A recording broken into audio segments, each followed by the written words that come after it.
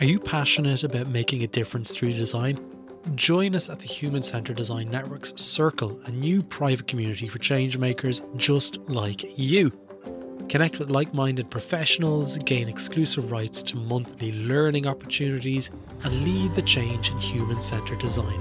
For more information, see thisishcd.com. Now, let's get back into that episode.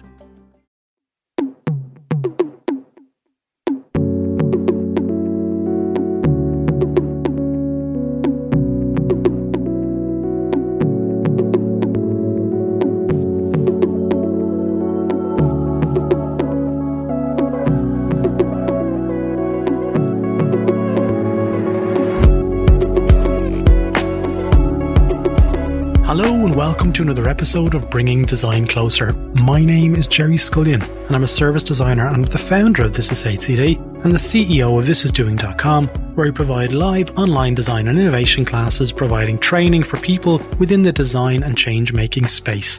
We also have our new Doing Design Festival series with the next event on June the 18th with the theme of Doing Design Online, which is something very much applicable to the world that we're in at the moment. So for more information, see the doingdesignfestival.com.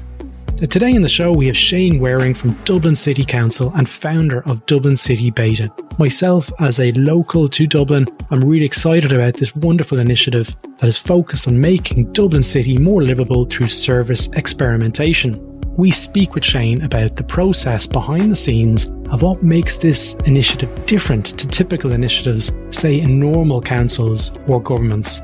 We learn more around the background to some of Shane's work and go deeper into what the benefits are for councils to approach this mindset of rapid service experimentation. Let's get into it. Shane, how's it going? How are you? I'm good, Jerry. Yeah, how's things? I'm not so bad. It's kind of a pretty cold day in Dublin, which I don't like too much.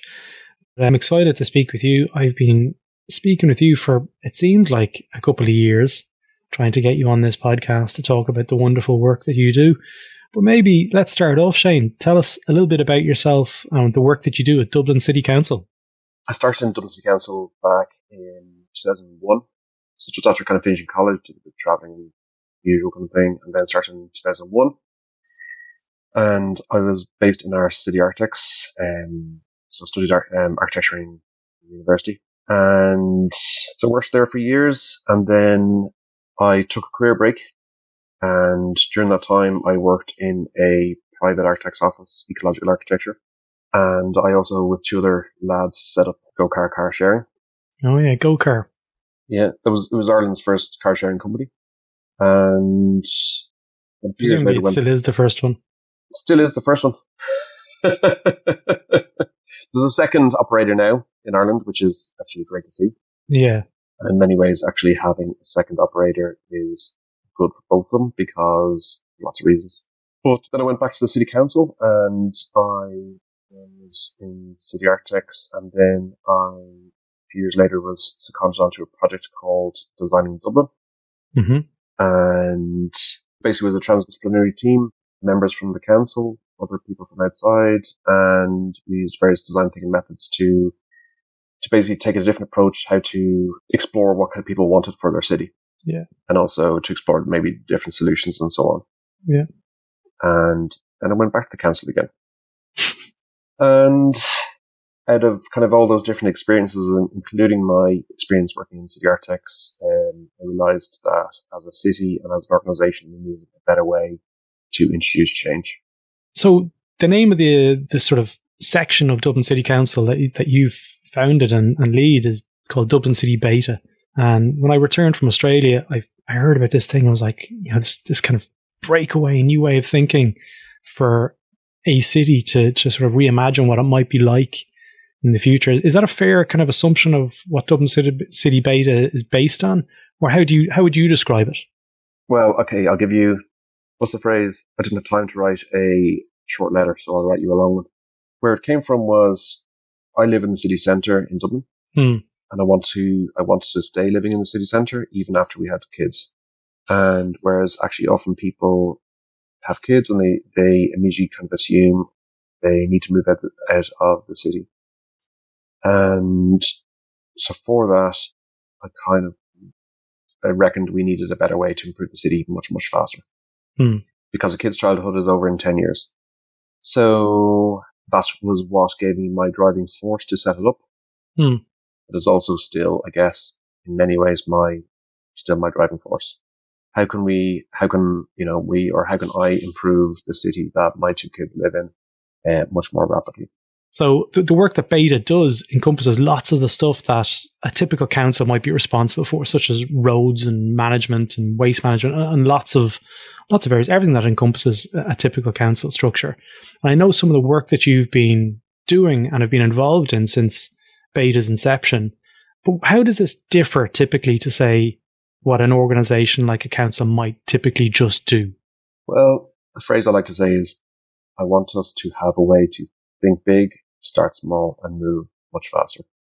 So how can we think about the Dublin of 100 years' time? So the World Health Organization has said that kids born since 2015, chances are they'll live to be about 100 in the Western world. I'm sure there's lots of terms and conditions with that. But equally, a childhood is over very rapidly. How can we think about the Dublin of 100 years' time, but actually seek to start to improve it in the next few weeks? Really, really rapidly, and how can we, move much faster? How can we, start learning much faster, and how can we start delivering much faster? Yeah.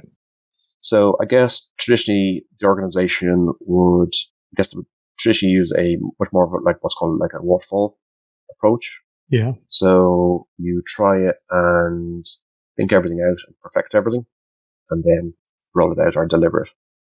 Whereas what I seek to do is try to get us as an organization to start small. So I tend to say, if we were to do this in 2 weeks' time, what could we do? Yeah. And that just as a mindset starts to change how people think. Yeah. So I often say, as organizations in Ireland, or maybe people in general, people are quite good at thinking in the medium term. So maybe people can kind of think about 5 or 10 years' time. People struggle to think about what they can do in 2 weeks' time and struggle to think about 100 years' time. They struggle to think on those two different scales. Okay. I know one of the initiatives that Beta has been involved in is one of my children's favourites. And it was one of the reasons why I think we originally connected all those years ago when I returned from Australia. And it was the Dublin City Canvas. Talk to me a little bit around where this idea came from and maybe describe it for our listeners as well. So when I was setting up DCC Beta, I was on the lookout. The way I wanted to develop it was I wanted to figure out what did we need as an innovation ecosystem? What did we need internally as an organization? What do we need to solve to enable us to do projects? And the way I wanted to do that was to try and actually deliver a project and use that project to figure out what kind of blockages did I hit and what were the friction points and so on, and then try to solve them. So the first project that I started with was the one that you're referring to. So every time you see a traffic light somewhere in the city, somewhere nearby it, you will see a big grey box, and that basically is the control center for that traffic light. Okay. And they're basically big blank space. And so often they get graffitied and tagged, stickered and so on. So as a city council, we had basically two solutions or two ways to approach that. Either we can keep repainting them grey regularly, or we can just leave them. Yeah. So either we can keep spending money and resources and keep repainting them grey, or we can just let them sit and start to look quite even. People often find them quite ugly. Yeah. So that first project was looking at if we let ourselves get out of the way and a piece of art on that box, would the boxes look better, and would it solve a maintenance issue as well? Perhaps people wouldn't tag them and so on. So that was really trialed on 11 boxes, cost £1,100. 1,000 to 1,100 euros, was it? Exactly, yeah. €1,100.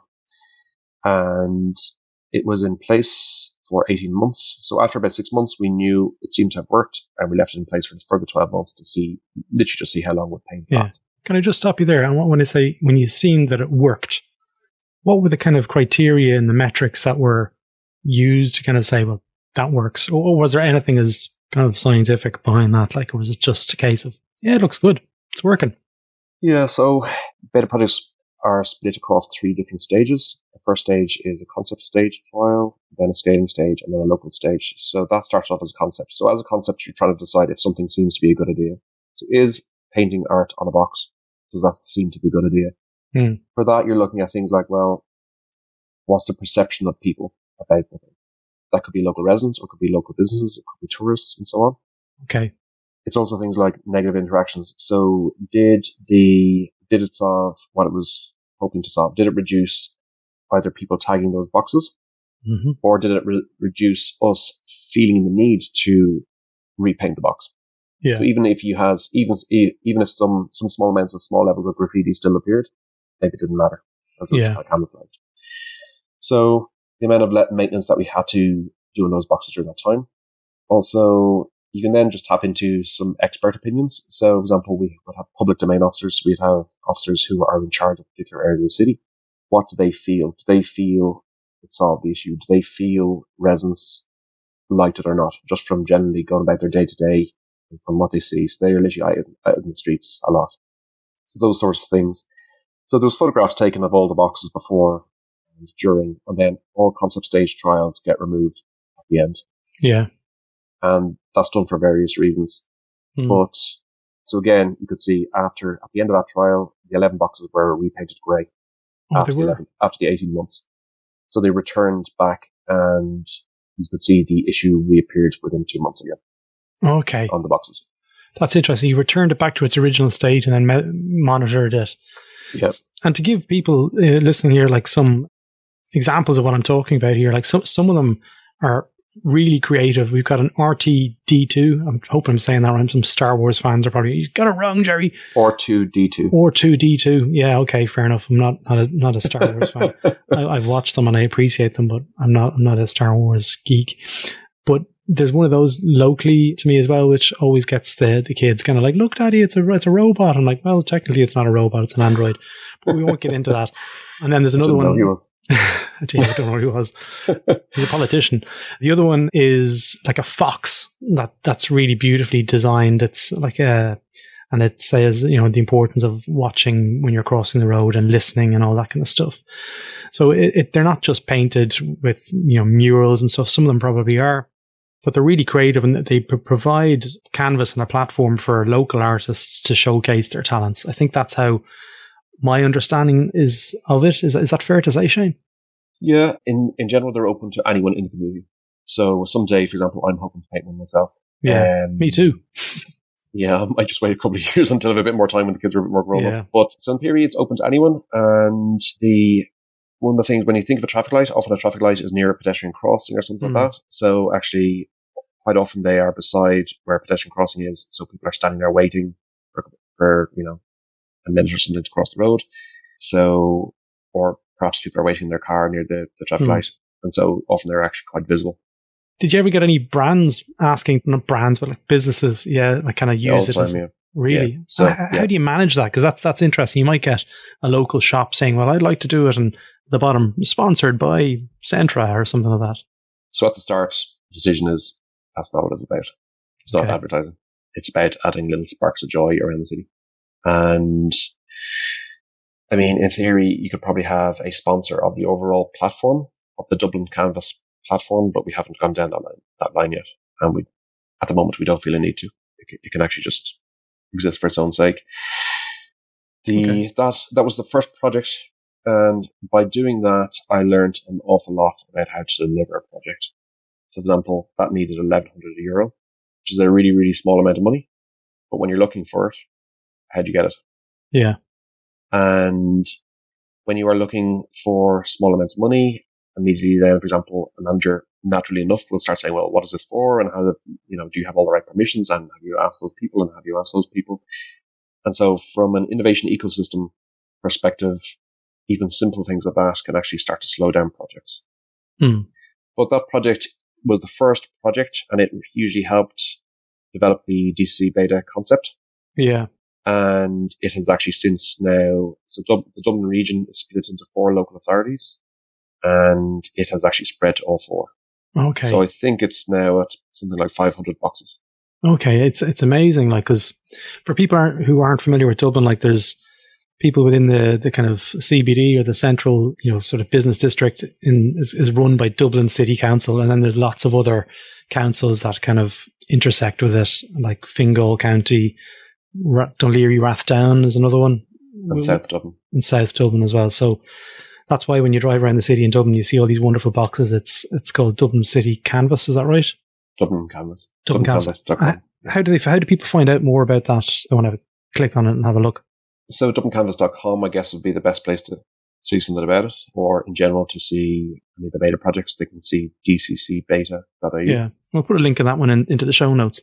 Yeah. So Shane, what does it look like in terms of scaling beta? Like, what's your vision for the future? Is it something that for Dublin City Council to look at and learn about new ways of working and new ways of incorporating and thinking about ideas? Walk me through, what does that look like in your mind? What the future might be? Yeah. So I guess the key metric for me is, have we improved the livability of Dublin City, and really rapidly? That's the key metric. How to get to that? I mean, beta doesn't really talk about it, but all projects are design-led and evidence-based.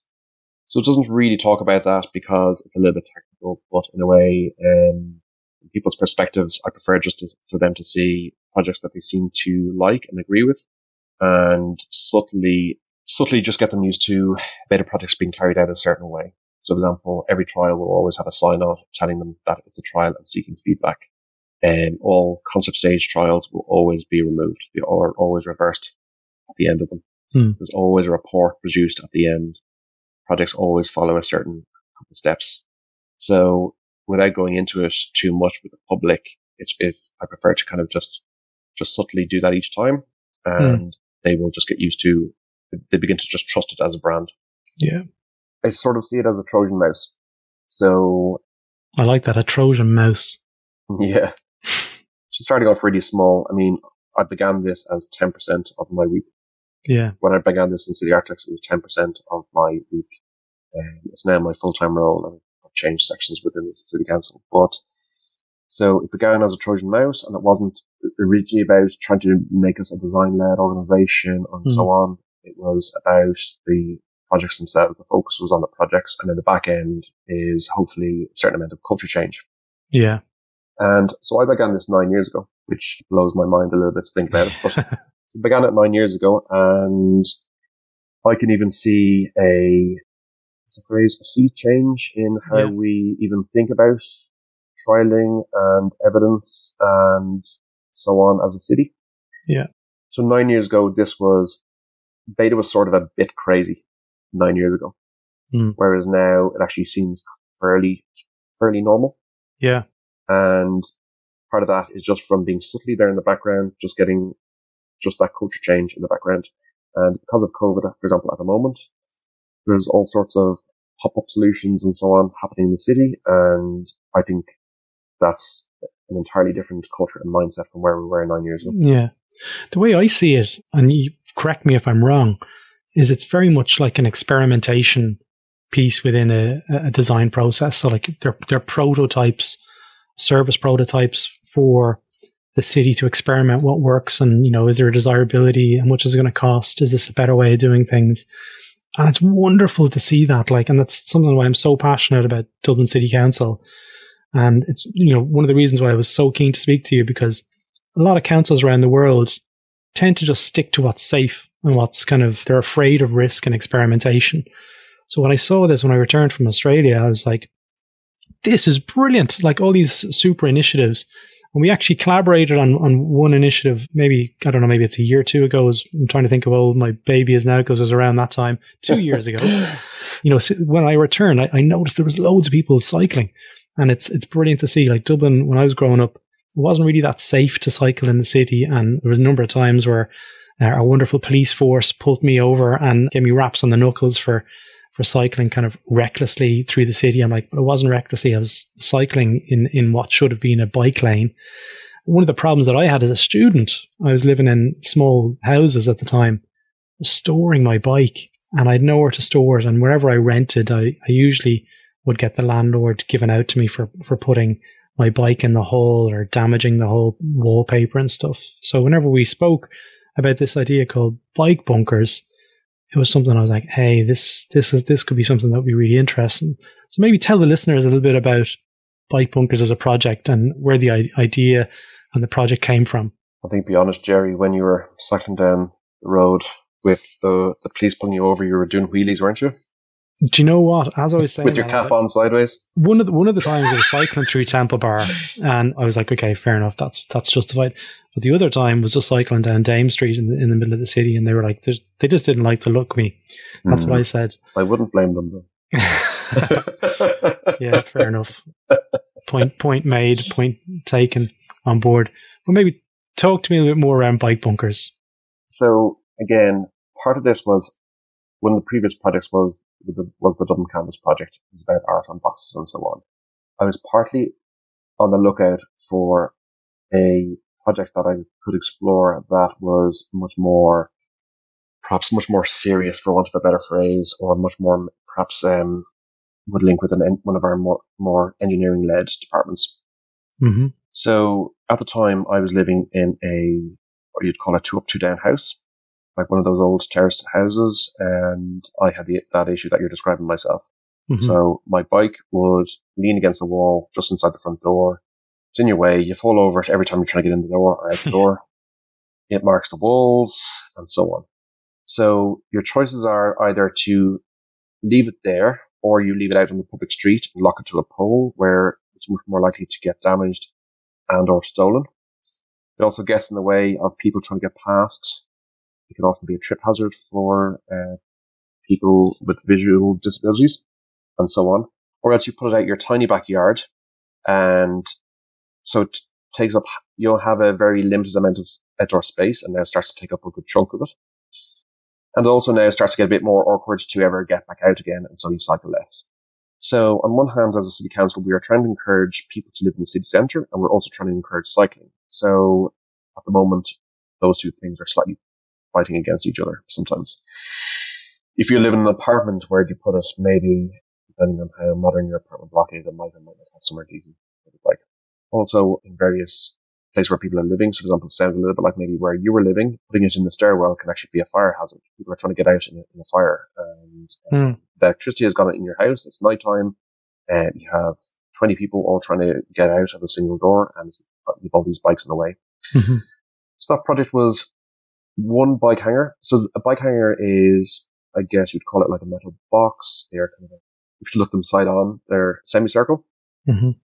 And the lid lifts on them, and it's like a shared space inside. Maybe 6 bikes go inside it, and there's a bike rack inside, and you lock up your bike inside, and then you put the lid back down, and you lock the lid as well. It's like doubly protected. It's out of the weather. It's extra secure, and so on. Yeah. So that bike hanger project was, one of those was trialed on the street for about 5 months, cost €4,500, and again was measured. Again, 6 residents nearby all took part, gave us their feedback, and so on. Yeah. And that project is now getting scaled up under the brand or under the name Bike Bunkers. Yeah. And that has now, at the moment, that's going through a tender to enable us to buy a really large quantity of bike hangers. Great. To roll out across the city. Yeah. But what I really like about this is there's been a need that has been identified. And I know you mentioned there about your own personal story, and it's something like from a design process. Typically, there's a need identified through research, as opposed to like that bias of the self-identification of the problem. But what I really like about it is it's not just thinking about making Dublin a bike safe and bike city centric city, of thinking of just putting in the bike lanes and that's it, it's done. It's taking the whole kind of holistic approach of like, where do you store the bike? What does the journey look like from beginning to end? Where are they going to be located? How are they administered? How are they serviced? How are they maintained? That was something that we sort of really took a really hard look at in terms of who's going to be responsible for this within the organization at the moment, and having a sponsor to really dedicate their time to maintain this. So walk me through what that looks like. And we're going into a bit more granularity here in terms of organizational structure. But I remember when we were working on it, we were like, well, Shane's time is finite, and it's not possible for Shane to start a new initiative and then manage it. What does it look like in terms of getting people within Dublin City Council excited about these initiatives and then passing the responsibility on? So beta projects follow 3 stages. The first stage is concept stage, and that is like, should we do this? Yeah. The second stage is scaling, and that is, how can we do it, or how should we do it? And the third stage is, where should we do it? Bike bunkers originally was trialed, so that was a concept stage trial, and now it has moved forward into the second stage, so scaling. So it is trying to figure out all that back end, one of a better phrase, business model aspects that you're just discussing there. So that is things like, well, for a trial of one of them, maybe you don't need planning permission, but if you're going to put out 1,000 of them, do you need planning permission, or do you need other aspects like that? Who is going to fund this? What section is going to run it? Are there any legal issues we need to be looking at? And so on. So also that's the stage. It's after the second stage is when something gets its name, or maybe gets a brand. So, for example, at the start it was Bike Hangar Beta, and now it's Bike Bunkers. Yeah. So, and one of the reasons for taking those 3 stages is the second stage of scaling is often a huge chunk of work. There's no point doing all that work until you actually know something seems to be a good idea that actually people want it. So take that original trial. I mean, the assumption there was that this was a great idea and people were going to love it and use it and so on. But we could have easily found out that maybe some of those residents put their bike in it and maybe ends up very rarely using it. And they could have said to us, we thought it was going to be a nice idea. To be honest, the hallways was much handier and I didn't use it. Yeah. But we found they all loved it. And so we've moved on to the scaling stage. So part of that is like, one way of thinking about it would be, take our chief executive. Who is it that he should be, what executive manager should he be asking for an update on that project? Yeah. Who's the natural owner for that as a service? And so little questions like that start to help you figure out where this thing should sit within the organization. That's nice. I like that. One of the things that I noticed when we were working together on that initiative was the level of communication on social media that you were handling around validation and getting feedback, which I thought was really nice. It's kind of how you'd imagine the corporations and the councils and the governments of the future working.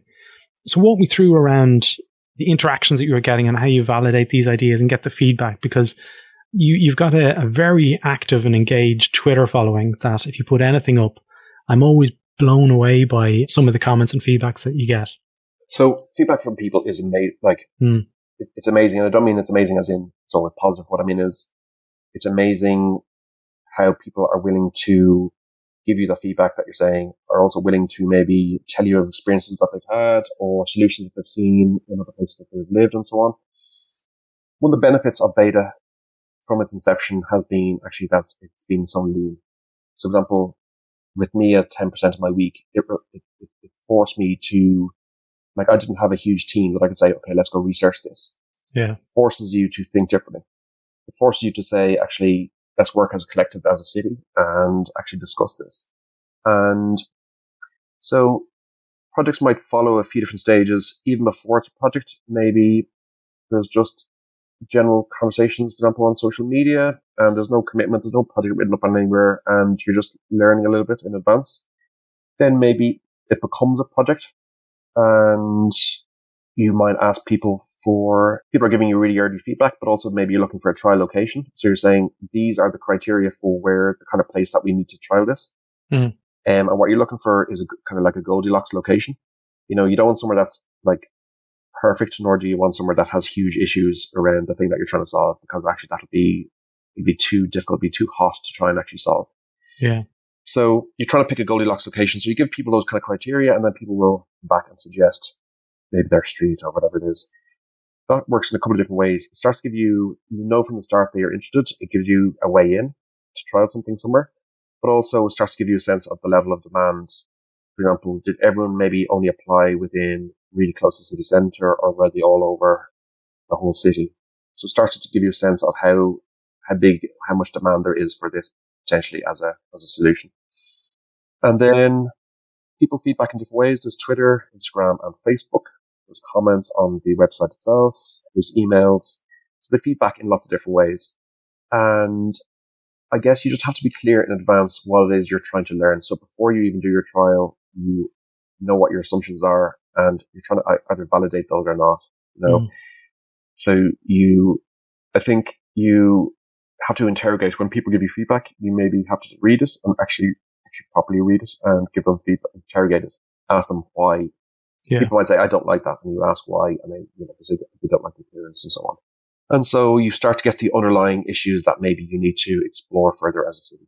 Yeah. Shane, we're coming towards the end of this conversation, but I just want to ask one or two more things. Like, as regards new initiatives and new ideas, is this possible that for people on Twitter and people within Dublin City to suggest new things? Because that's where I get really excited about when people from the public are able to actually be kind of co-design and they're working within the system as well.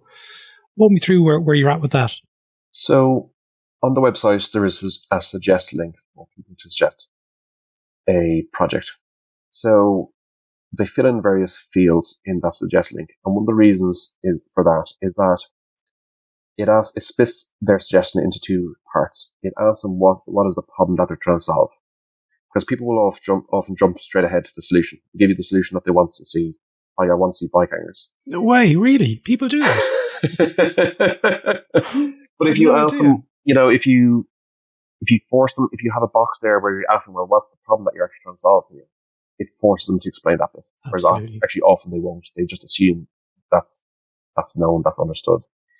That works in a couple of different ways. One is it helps you understand a little bit more what they're trying to solve. But also, maybe the solution that they propose isn't, maybe there's lots of reasons why it could be very difficult to do or something or other. But probably the problem that they are mentioning or the opportunity that they're mentioning, probably that's absolutely and utterly valid. And if you look through all the different suggestions, you might see a whole pile of people mentioning the same problem. And maybe a lot of them mention the same solution also. But in some ways, you might have lots of different ways you can solve that same problem. So by splitting it out that way, it's really useful. So anyone can make a suggestion. And that same link is what is there for staff or for citizens or for myself. If I think of things, that's where I, myself, add suggestions to myself, if you know what I mean. Do you get feedback from yourself as well? So, I mean, I'm just a resident. So when I'm doing that, I'm just a resident of the city. So when you're adding one, it's asking who are you? Are you a staff member? Are you a resident? So sometimes I'm doing it just as a resident. Other times I'm doing it as a staff member. I've seen something that we should actually be solving as a city council. And periodically then they all get prioritized according to, there is around 30 criteria that we prioritize them all against. And it takes on average about 8 minutes per suggestion. Okay. And roughly kind of whatever is up at the top of the list is then what you pick your next project from. So maybe something like 600 suggestions so far to date. So a lot of them will overlap, but maybe you look at the top 20 and you pick what you're going to work on next. Yeah, nice. Shane, is there anything else you want to call out before we wrap up this episode? Is there anything you want to shout out or any kind of initiatives that you're working on you might want to have a shout out to the audience for? So I would love if people know of other initiatives that I could learn from. Mm-hmm. I would love them to get in touch. Yeah. So beta at dublincity.ie. Great. I'll put that in the show notes. Yep.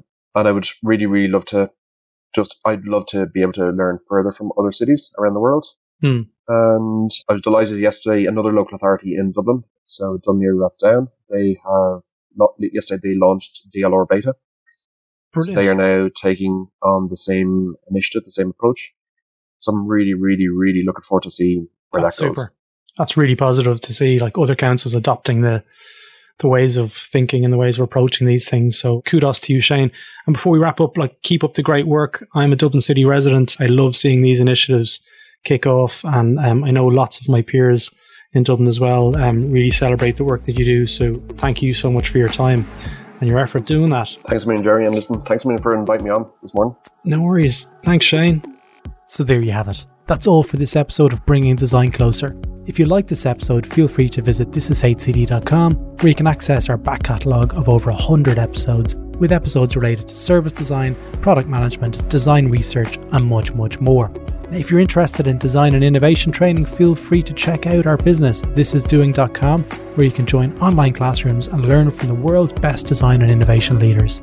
Join the This Is HCD newsletter, where you'll receive updates from the network, and also, if you're interested, apply to join the Slack community on thisishcd.com. Stay safe, and until next time, take care.